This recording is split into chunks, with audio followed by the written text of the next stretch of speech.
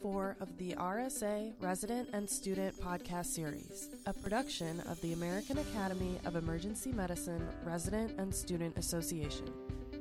RSA is an accessible, collaborative organization that fosters innovation, education, and advocacy for residents and students in emergency medicine.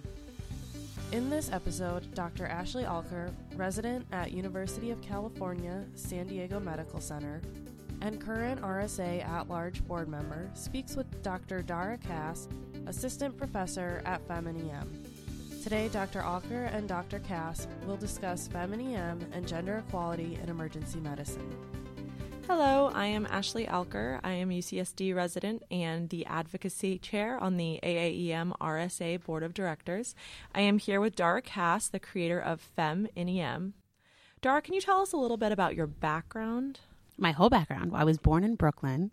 So from FemInEM's perspective, I was a resident at Kings County in New York City. And then I was an attending at Staten Island University Hospital, where I started doing a lot of education and residency program development, stuff like that. I had a couple of kids and then a third from the time that I started being an attending through the next 5 years. And I was very involved in social media and education. So a lot of the the Council of Residency Directors initiatives on how can we open the access of education and increase knowledge translation.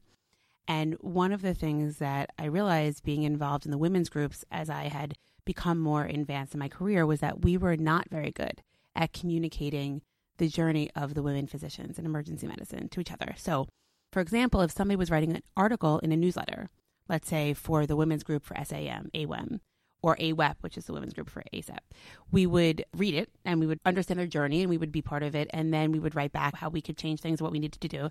And then it would go nowhere, right? That conversation would happen between 5 people that were involved in the group and nothing would come of it. And it wasn't for lack of trying. It was just that the network wasn't there the same way outside of that group. And so we kind of said, well, what if we could take the same principles of open access, communication, and, knowledge translation and apply it to women's development, which is exactly what FemInEM is, right? It's a open access resource for women in emergency medicine that allows us to share content, to advocate for issues related to the wellness, but more importantly, the career development of women. And it really is true to its purpose as FOAM is. So if you look at FemInEM, we really try to be honest about who we are and our difficulties, but more importantly, our privileges. And we don't ask for a lot of concessions. We don't make any apologies. We very much just talk about the state of affairs and what we think needs to change in the long term for the careers of women in our field. Well, as a woman, I feel privileged to have FemInEM exist.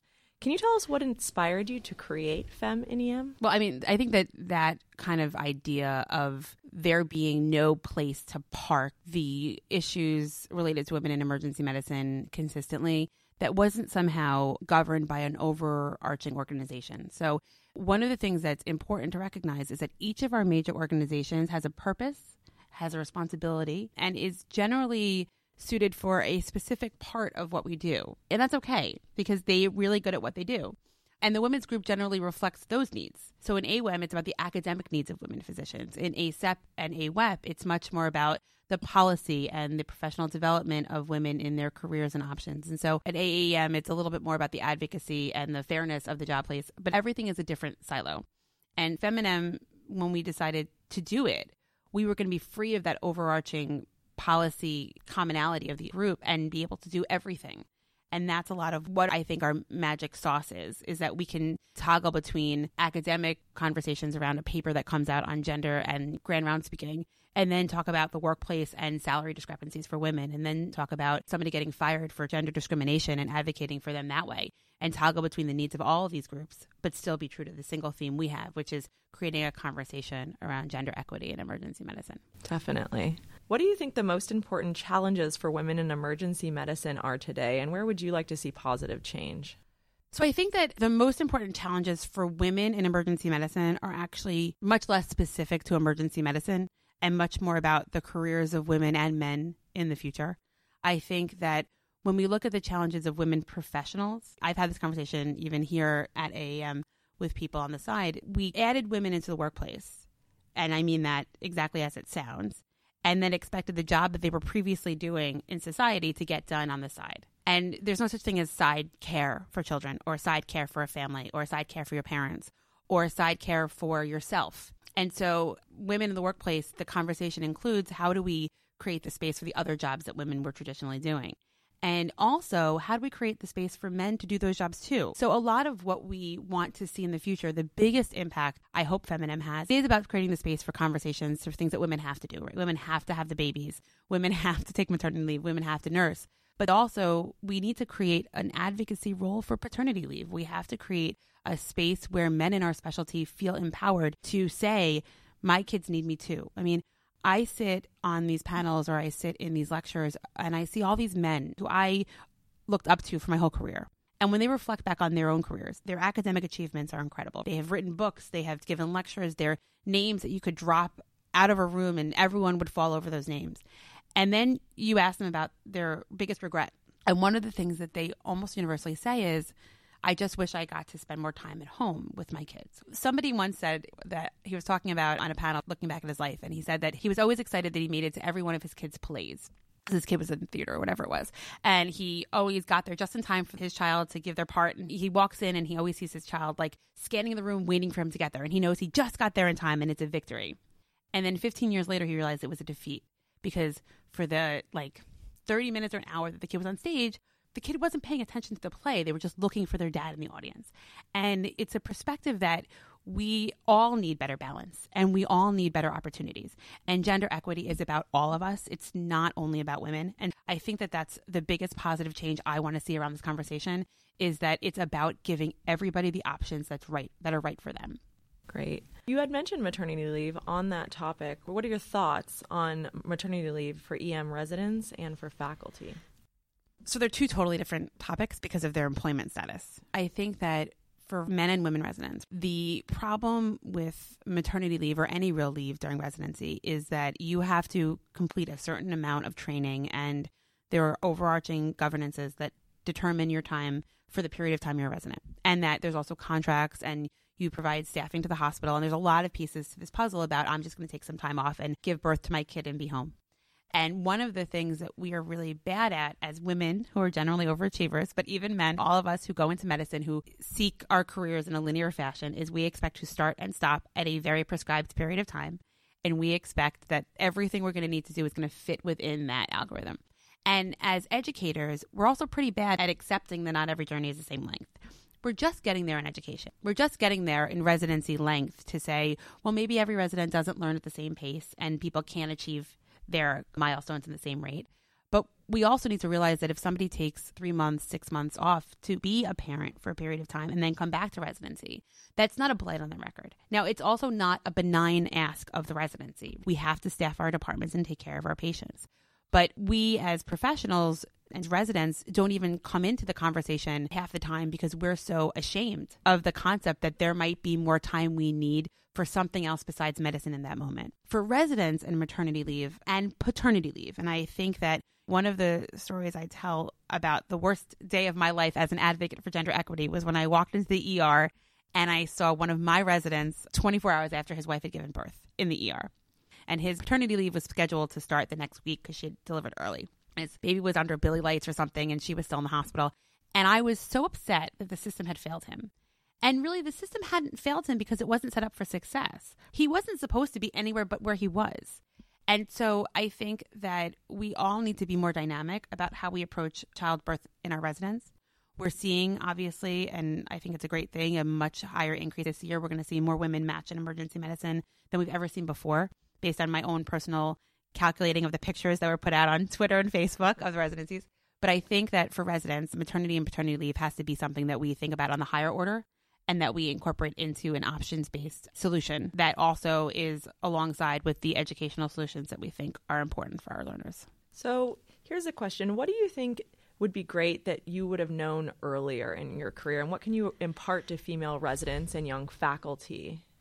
So I tell this to both genders, but I think that for women, it only becomes a more important conversation because of the mandatory limitations on our gendered fertility and mandatory necessity to be the bearers of children a lot of times. The first decision you make in your career isn't the last decision you make. And every decision is not the only decision.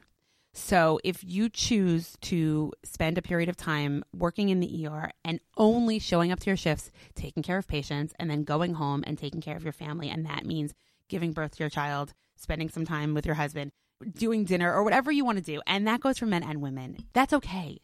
You can turn around 2-3 years later and say, I'm ready to come back to academics. I'm ready to do some research. I'm ready to be out of the house a little bit more. My flexibility is a little bit less important. And we need to give permission for our faculty to do that as well. We need to accept a better ebb and flow in and out of the traditional academic sense in order to create a space where people can be free to be true to who they want all the time. We don't have to make unilateral decisions all the time. I mean, we're emergency medicine doctors. Like, we were created for optionality. And the best careers I've seen have started at, age 35 or 40 or 50. It's all about being there and being dedicated and doing it when it's right for you. So along kind of the same vein, in terms of negotiating contracts, what advice do you have for women earlier in their careers or even just changing careers? There's all this good evidence that women don't ask, that we're really bad at salary negotiation and that we're really bad at standing up for what we want. And I think there's definitely some truth to that. I think that we are not adversarial. I mean, and if you look at the worst gendered relationship I have, so mine and my husband, and he is a negotiator for a living. But the way he negotiates makes me uncomfortable. Like, it's not even like I want to emulate it. I hate it. Because we're talking about our contractors. We're talking about negotiating with our children, right? He will go to the nth degree and he will fight to the death and say, I will not give up my stance. And he wins because everyone else backs down. So I don't pretend to think that that's a solution that everybody should accomplish. I don't think that we need to negotiate like other people. We need to be truer to standing up for what we believe in.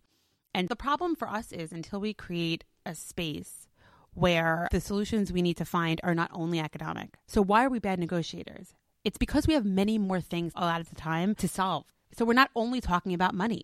We're talking about our schedule. We're talking about our flexibility. We're talking about our out-of-work requirements. And so I think that for women who are going into the workplace, they need to look critically at the other factors that they're letting bleed into their own negotiation tactics and say, how many of those have to be negotiated? Do I really need to negotiate a fixed schedule right now? Or can I advocate for my own salary and then 6 months from now when I really need a fixed schedule, bring that to the table?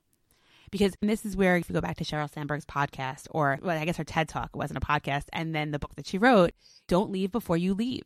And women do that. We do that because we are planners and we have all this on our shoulders and we need to make sure that everything is taken care of way before it's even an issue. And those are the best employees. The women that do that are the ones that we want to be like, because they're the ones that don't make their problem someone else's. The qualities that we think make us really good employees are also what makes us really bad negotiators. And so my advice for women who are negotiating is negotiate one thing at a time. And sometimes it's okay to advocate for more money.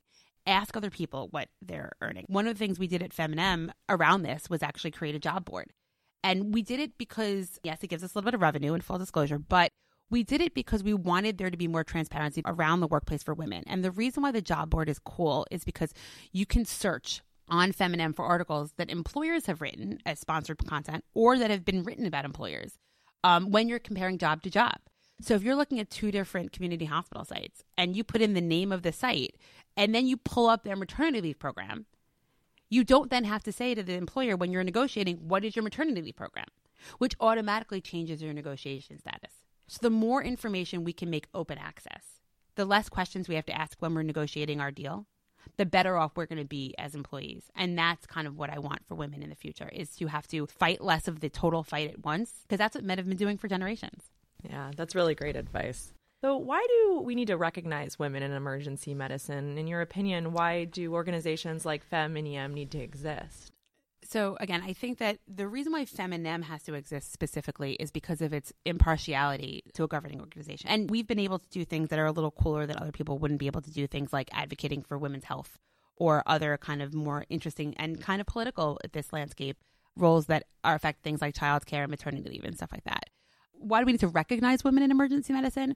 Well, the way that I put this is that it's like the same thing. Why do women have to be on a panel, or why do we have to include women in any job search for a chair? Like tokenism, right? People are very concerned about tokenism when it comes to women. I don't want to change the rules. I want to have the most qualified candidates on the table. Well, that's great, but there hasn't been equal access to the resources and opportunities before that panel was generated.